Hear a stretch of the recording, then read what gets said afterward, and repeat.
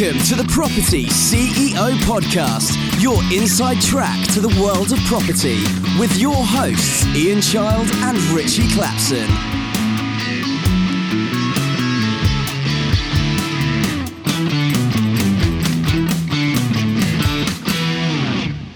Hello and welcome to the Property CEO Podcast. My name's Ian Child and I'm here with Richie Clapson. Hello everyone. Now in this episode we go right into the coalface of what property development is all about, don't we? That's right, and we get the inside track from one of our favourite contractors. We do. So we get to see what we should and shouldn't be doing when it comes to hiring a contractor and making the project go really smoothly. Sounds great. Really looking forward to that. So have we had a good week so far, do we think? I think we've had a pretty good week, to be fair, all things considered. I mean, we even finally managed to get our publicity pictures taken. Oh, yes. Which, it's taken us about 2 months to arrange, which, it's a bit of a result, really. Yes, that was it was quite an enlightening experience, wasn't it? What do you mean enlightening? In what way were you thinking? Well, it's just funny how some people can... Well, I guess they kind of change when the camera's on them. You suddenly see a whole new personality come through. A bit weird. Really? I didn't notice. Well, no, I mean, you wouldn't have done because, my personality didn't change. What? You say that mine did? Well, maybe just, a bit. Really? In what way?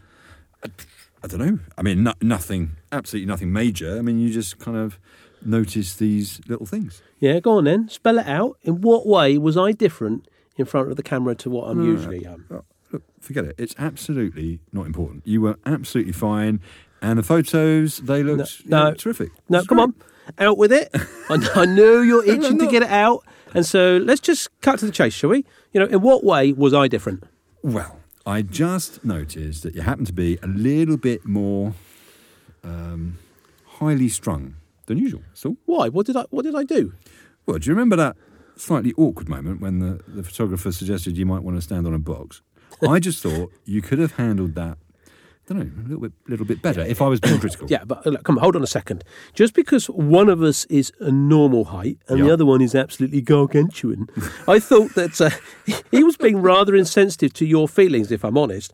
It was almost as if he had it in for tall people. I just couldn't be doing with that. I'm afraid I just saw red.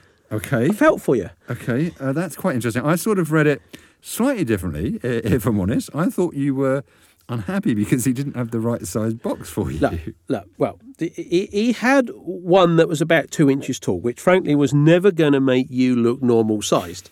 And the other thing, I mean, that was a flipping great tea chest, which made me look about a foot taller than you. So I wasn't happy, but because, I felt bad for you. So, it's funny, until you're in that situation, you don't appreciate how difficult being, unnaturally tall can be. It really gave me a different perspective, really.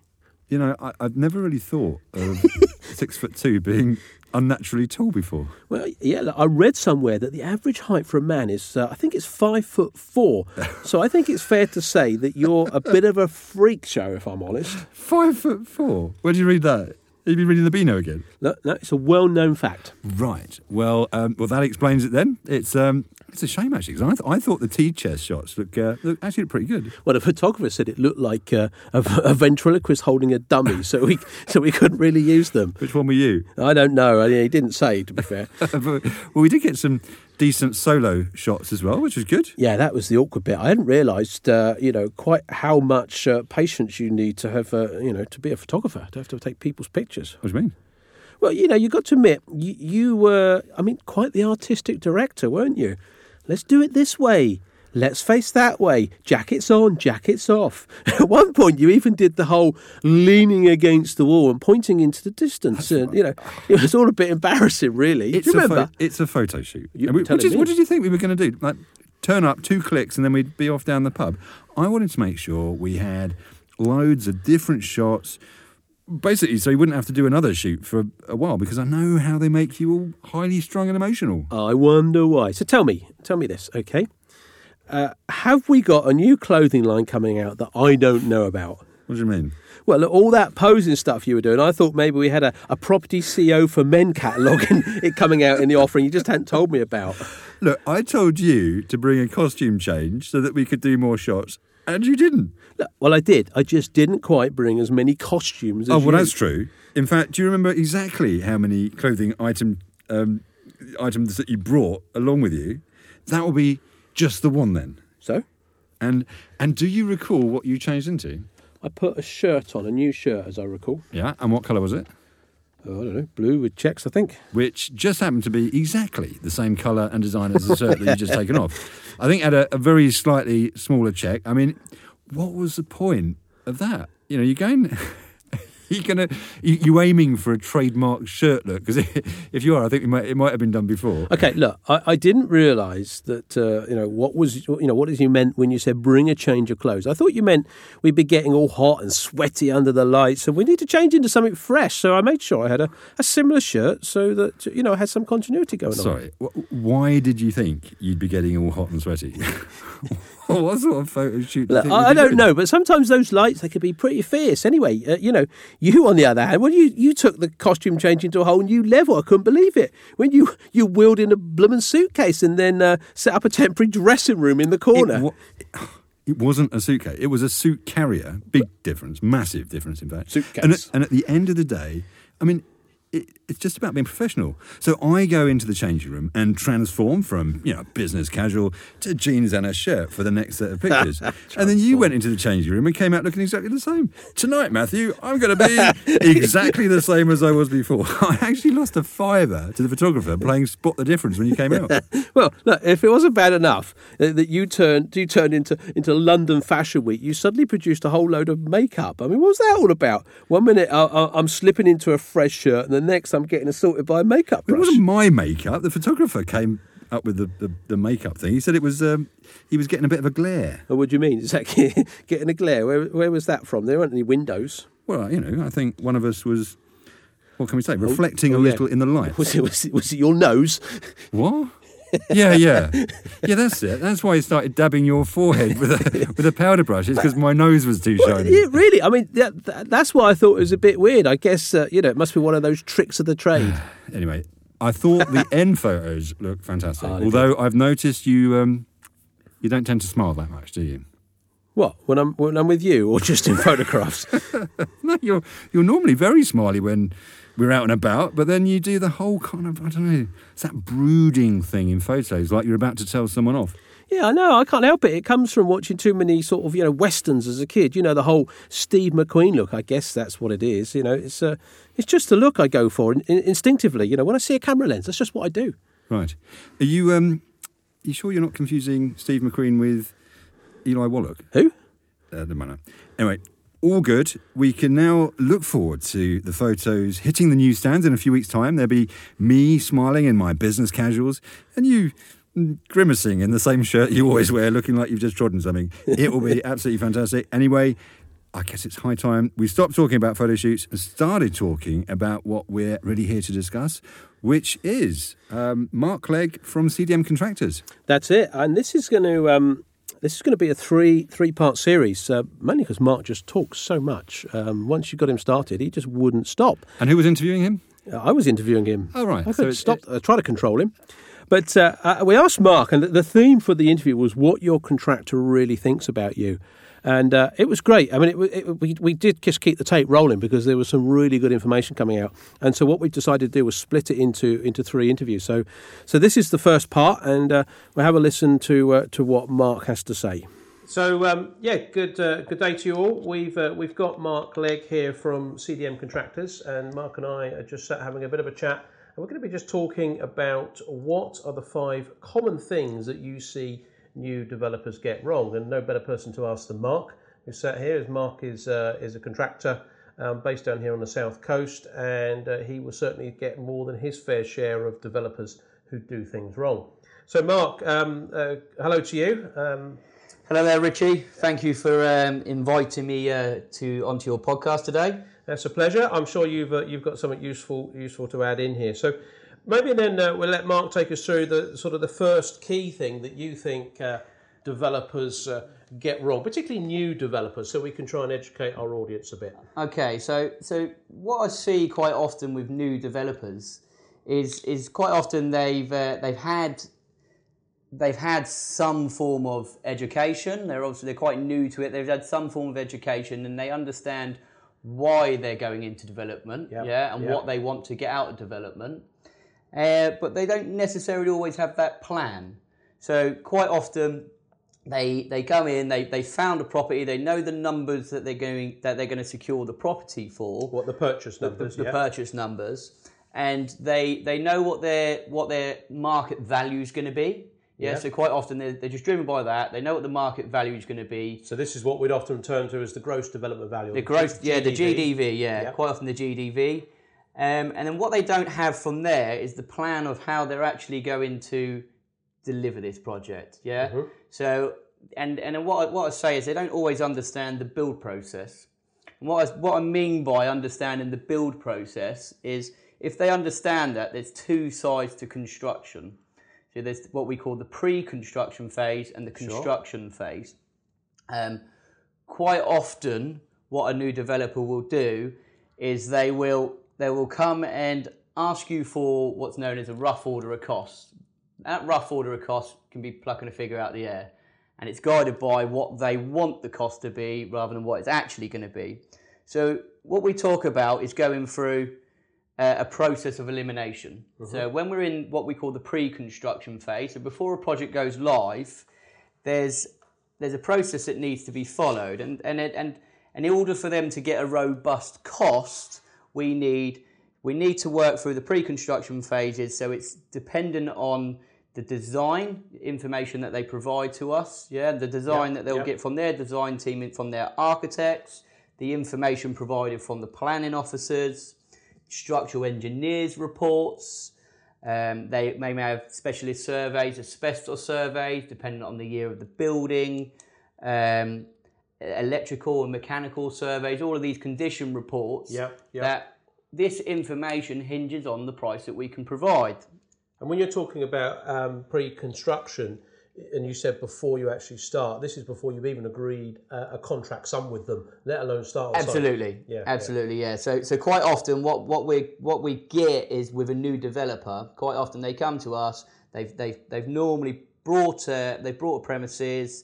They know what they want to get it for on the market, and they've got in their head a figure that they want to deliver the build for. But they don't understand the process, what they need to go through to deliver that build. So they come to their contractors, and they may go out to a tender process where they'll go out and see 3 or 4 different contractors. But without giving those contractors the set of guidelines to follow of what they're going to provide their price on, which is this information that I spoke about you would get through the pre-construction phases. Without giving them that information, you're never going to compare apples with the contractor's price. So you're never going to get a robust tender price back from anybody. So you could end up with a series of prices back from, say, 3 or 4 contractors, which could all be wildly different. And you actually don't know which one to choose. Absolutely, You may have contractors that are coming in cheap. They're coming in cheap to win the job, and they may be looking to build the costs up later on. There may be contractors that just completely misinterpreted your requirements. There may be contractors that just aren't that competent in their own estimating abilities. If they were given a full tender, a full tender that goes out to the different contractors, it's normally written by a building surveyor, and in that tender, you will have all the pre-construction information. You would have a detailed scope of works. That would be accompanied by a specification. So we all know that's what you're going to do, and these are the products that you're going to be using. So this is the developer specifying all the individual elements of a project. So your kitchens, your bathrooms, your tiling, if we're talking about a residential scheme, for instance. If you're talking about a residential scheme, for instance, So what that does, if you give that tender information out, it gives the ability for all contractors to price competitively. And if they're a competent contractor, they should all be there and thereabouts, because they are pricing apples with apples. So what you get back from them then is a fully itemised price document. You can look at one and see if anything wildly varies, because if they're a competent contractor you've done your due diligence with this contractor in order for them to be invited to tender with the project. So really what we're saying to start with, you've got to have a list of competent contractors. Absolutely. Yeah. We talk about due diligence on our course of your contractors. And so really that's absolutely essential to make sure your list of contractors you're going to are your approved supply chain partners. And they're all competent, and you know then that you're going to get the prices which can be comparable. You should be able to look at the tender summary, and if they wildly vary, you should be able to talk to the contractors and see why they vary. Yeah. Because you're comparing apples with apples. You should be able to look in if they're reasonable. If they're a professional outfit, which they would be because you've already vetted them. They've been approved and joined your... Like CDM contractors, one assumes. One would assume. Yeah. So the margins are all You notice there that he didn't say definitely, he just said one would assume. So we'll make your own mind up on that, people. So the margins should all be there and thereabouts. Yeah. Okay.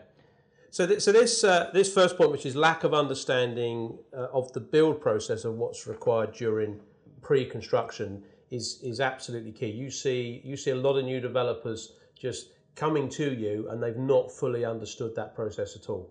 They've not fully understood that process at all, so they don't have a clear plan of what it actually takes. So what they really need is a step-by-step guide to show them from, okay, you've completed on this project, or you may not have completed, they may have just exchanged on it, they've offered on it, of what information is required to get you a robust price back from your contractor where you know that you can do your own due diligence and know that you're getting good value for money because either you've gone out to the market or you've been through this process with your contractor, the process of elimination to make sure that you've dotted all the I's and crossed all of the T's before you even accept that price, place your order with the contractor and enter into the mobilisation period. What's the implication then of people getting this wrong? So you've got this lack of understanding of the build process.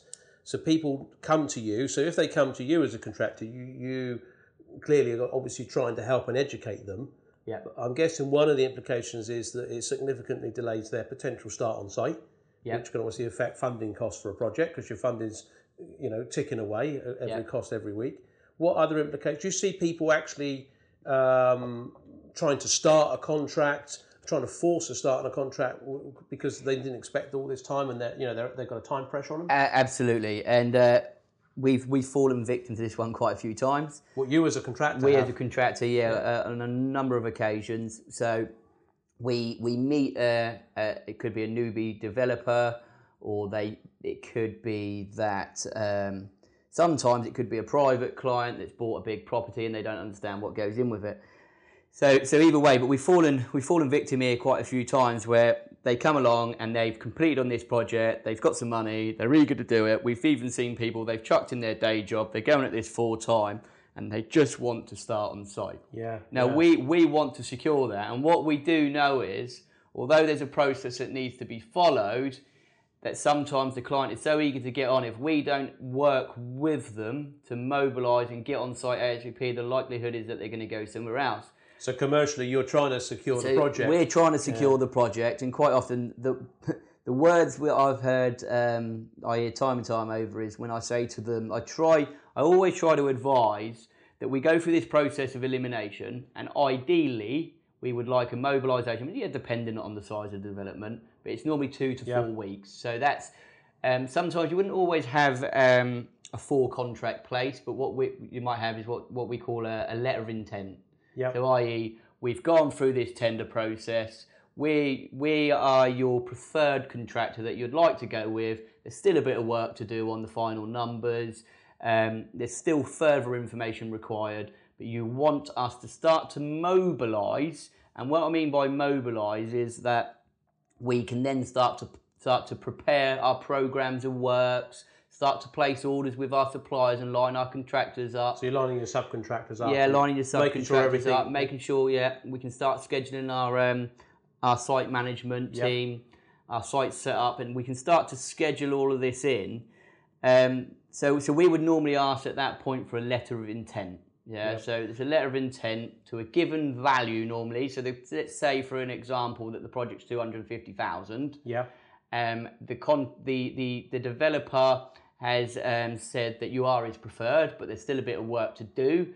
He wants us to start to mobilise. We say, okay, well, issue us a letter of intent, and that could be for an expenditure up to, say, £50,000. Yep. With terms and conditions that will meet the contract, which is normally a JCT contract. Yep. Terms and conditions that will meet the contract. JCT contracts, presumably your preferred method of contracting with a developer? Yeah, absolutely. Yep. So we would normally enter into, like I say, we'd have then a letter of intent. Yep. That allows us to start to mobilise. Generally what happens when we receive that letter of intent and we say it's going to be 2 to 4 weeks before we actually physically start on site, yeah? So there we start to prepare the programme of works. But what often happens is with a new developer, they're eager to go and they come up with the famous words of, can you make a soft start? Can you make a soft start? Yeah, you hear that a lot. A soft start, we hear that a lot. So when we explain to them, we explain that the process that we need to go through, and it may be that we don't know if the building has asbestos, yeah, and we need to get an R&D survey, so a refurbishment and demolition survey conducted to know if there's any asbestos that either need to be removed or we need to be aware of in the building.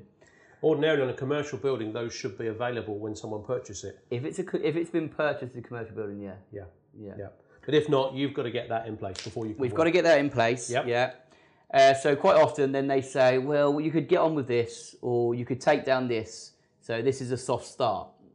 Now, what happens with that soft start is that you've already set the parameters up front of what information you need before you start on site. When you opt to please your client in order to strike that to secure the deal and start to get off on a good footing with the relationship. So you say, okay, I'll make a soft start. So you're a man that wants to please. Absolutely. And then you start on site and all of a sudden the expectations that you've raised with the client have all of a sudden they've diminished because the client thinks, well, you're on site, the parameters that we set are the information we need to get to, you're already on site. Yeah, so you haven't been through that mobilisation period, like I say, which is normally 2 to 4 weeks, for us to do a detailed programme of works, for us to appoint our preferred suppliers. They need to have sight of our programme of works, so they understand when we need things, in what sequence that we need them. During the mobilisation period, we collaborate with the client and we might raise like an RFI, which is a request for information. So again, this is the process of elimination. So we send it out, the client can come back and this is the dotting the I's and crossing the T's. But once you've already started on site, the client seems to forget a lot of this because you're already on site. And I guess the client's thinking as well, as a developer, we could fall into this trap thinking, well, we've started our 16-week contract, the clock's already ticking, you're up against it straight away because you don't have all the information potentially. Absolutely. And time's money when you're on site. Yeah. And it's quite often like I met with a developer last week. Yep. And he said to me, can you deliver this project in 16 weeks? I went through, I looked at the project, I said, let me go away.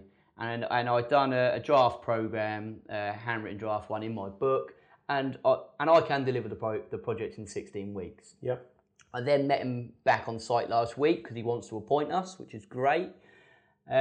However, on site again, he's saying, can you definitely deliver in 16 weeks? Here's the keys. Well, no, because I need 2 to 4 weeks. Yeah, so if you're asking me, he wanted to give you the keys and you start there and then. Yeah, because there are areas that he sees you can progress work. Yeah. Now, what happens there? If I take the keys and I start that day in 16 weeks' time, it's you failed to meet our expectations. You told us 16 weeks. It's 16 weeks on site. Yeah, we have to go through the pre-construction phases. Yeah, like I said, that the steps that need to be followed. The process of elimination, so we've dotted the I's, crossed the T's, so then at that point when we start on site it's just a case of following that programme. So I think what we could sum up on this first point, which is a lack of understanding of the build process of what's required during pre-construction. I think that's how you describe this first sort of common thing that new developers get wrong. It's interesting you use the term newbies I guess that's a term that is coined a lot in the industry by seeing people that come along who don't have a lot of experience, which is unfortunate. So I think one thing I've always said to new developers is try not to come across as a newbie. As soon as someone sees you as a newbie, you're a little bit on the back foot. I know most people are willing to try and help and work with people, but it's always better to actually come across as quite professional. So learning, listening to this podcast, people are going to obviously learn a little bit more of the real importance of pre-construction. So they've heard it from the horse's mouth, with no disrespect there to you, Mark, but they've heard it from you that it's a real problem. So it's the advice here is really understand what the pre-construction process is. If you don't understand, you're going to have a chat with a local contractor. Go and talk to CDM contractors. Mark Legg will, I'm sure, be more than happy to put you in the right direction, and take it into consideration. So then you have a sensible amount of time to get ready for the contract, and then as soon as you get started, you can really get going on the contract. So there we are. That's as I told you, you can talk, didn't I? You certainly can. Yeah, I didn't get a blooming word in edgeways. Makes a change. Really useful guy, Mark. Mark started his business, I think, when he was 18. He's only about 30 now. It makes you sick, really. So so young, very, very successful. Very entrepreneurial, really does know a lot about the contracting industry. I've got a lot of time for Mark, and he is a contractor we use on some of our projects. And he's very willing to share as well, which is terrific.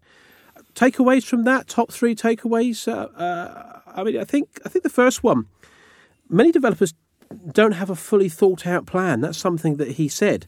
He said they know the purchase price. I think he said they know the selling price, but they don't know the bit in the middle, and neither do they know how to get there. And I thought that was quite enlightening, because we go into it, we take it as read that we do, and anyone that we train, they know how to do that. But clearly, a lot of people don't. So they bought it, they know they want to sell it, but they've got no idea how this bit in the middle works. And I thought that was really interesting. Quite an important bit as well.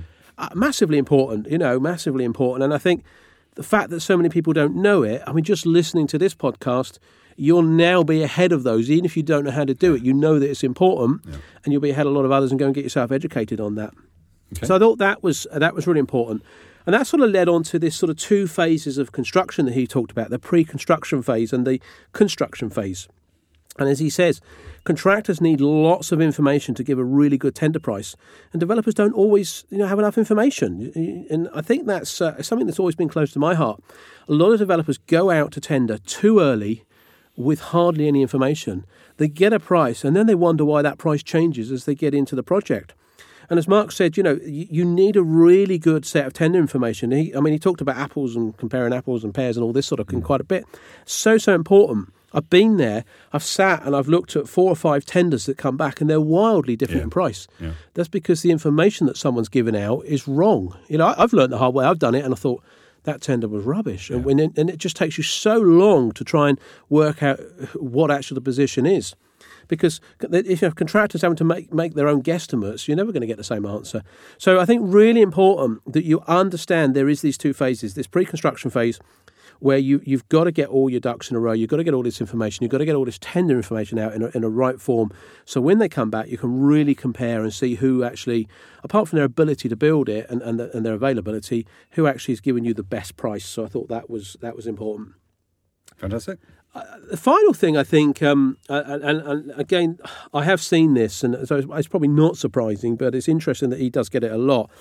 And Mark succumbs to this pressure sometimes, is this mobilisation period. Yeah. As Mark said, you need 2 to 4 weeks. So once you've gone through those tenders and you said, yes, I'd like to appoint you, Mr. CDM Contractors, they just don't have people sat on pegs. They don't have plumbers and electricians and plasterers and chippies and whatever all sat on pegs. They can just lift off. No, if it's a good business, they're all working.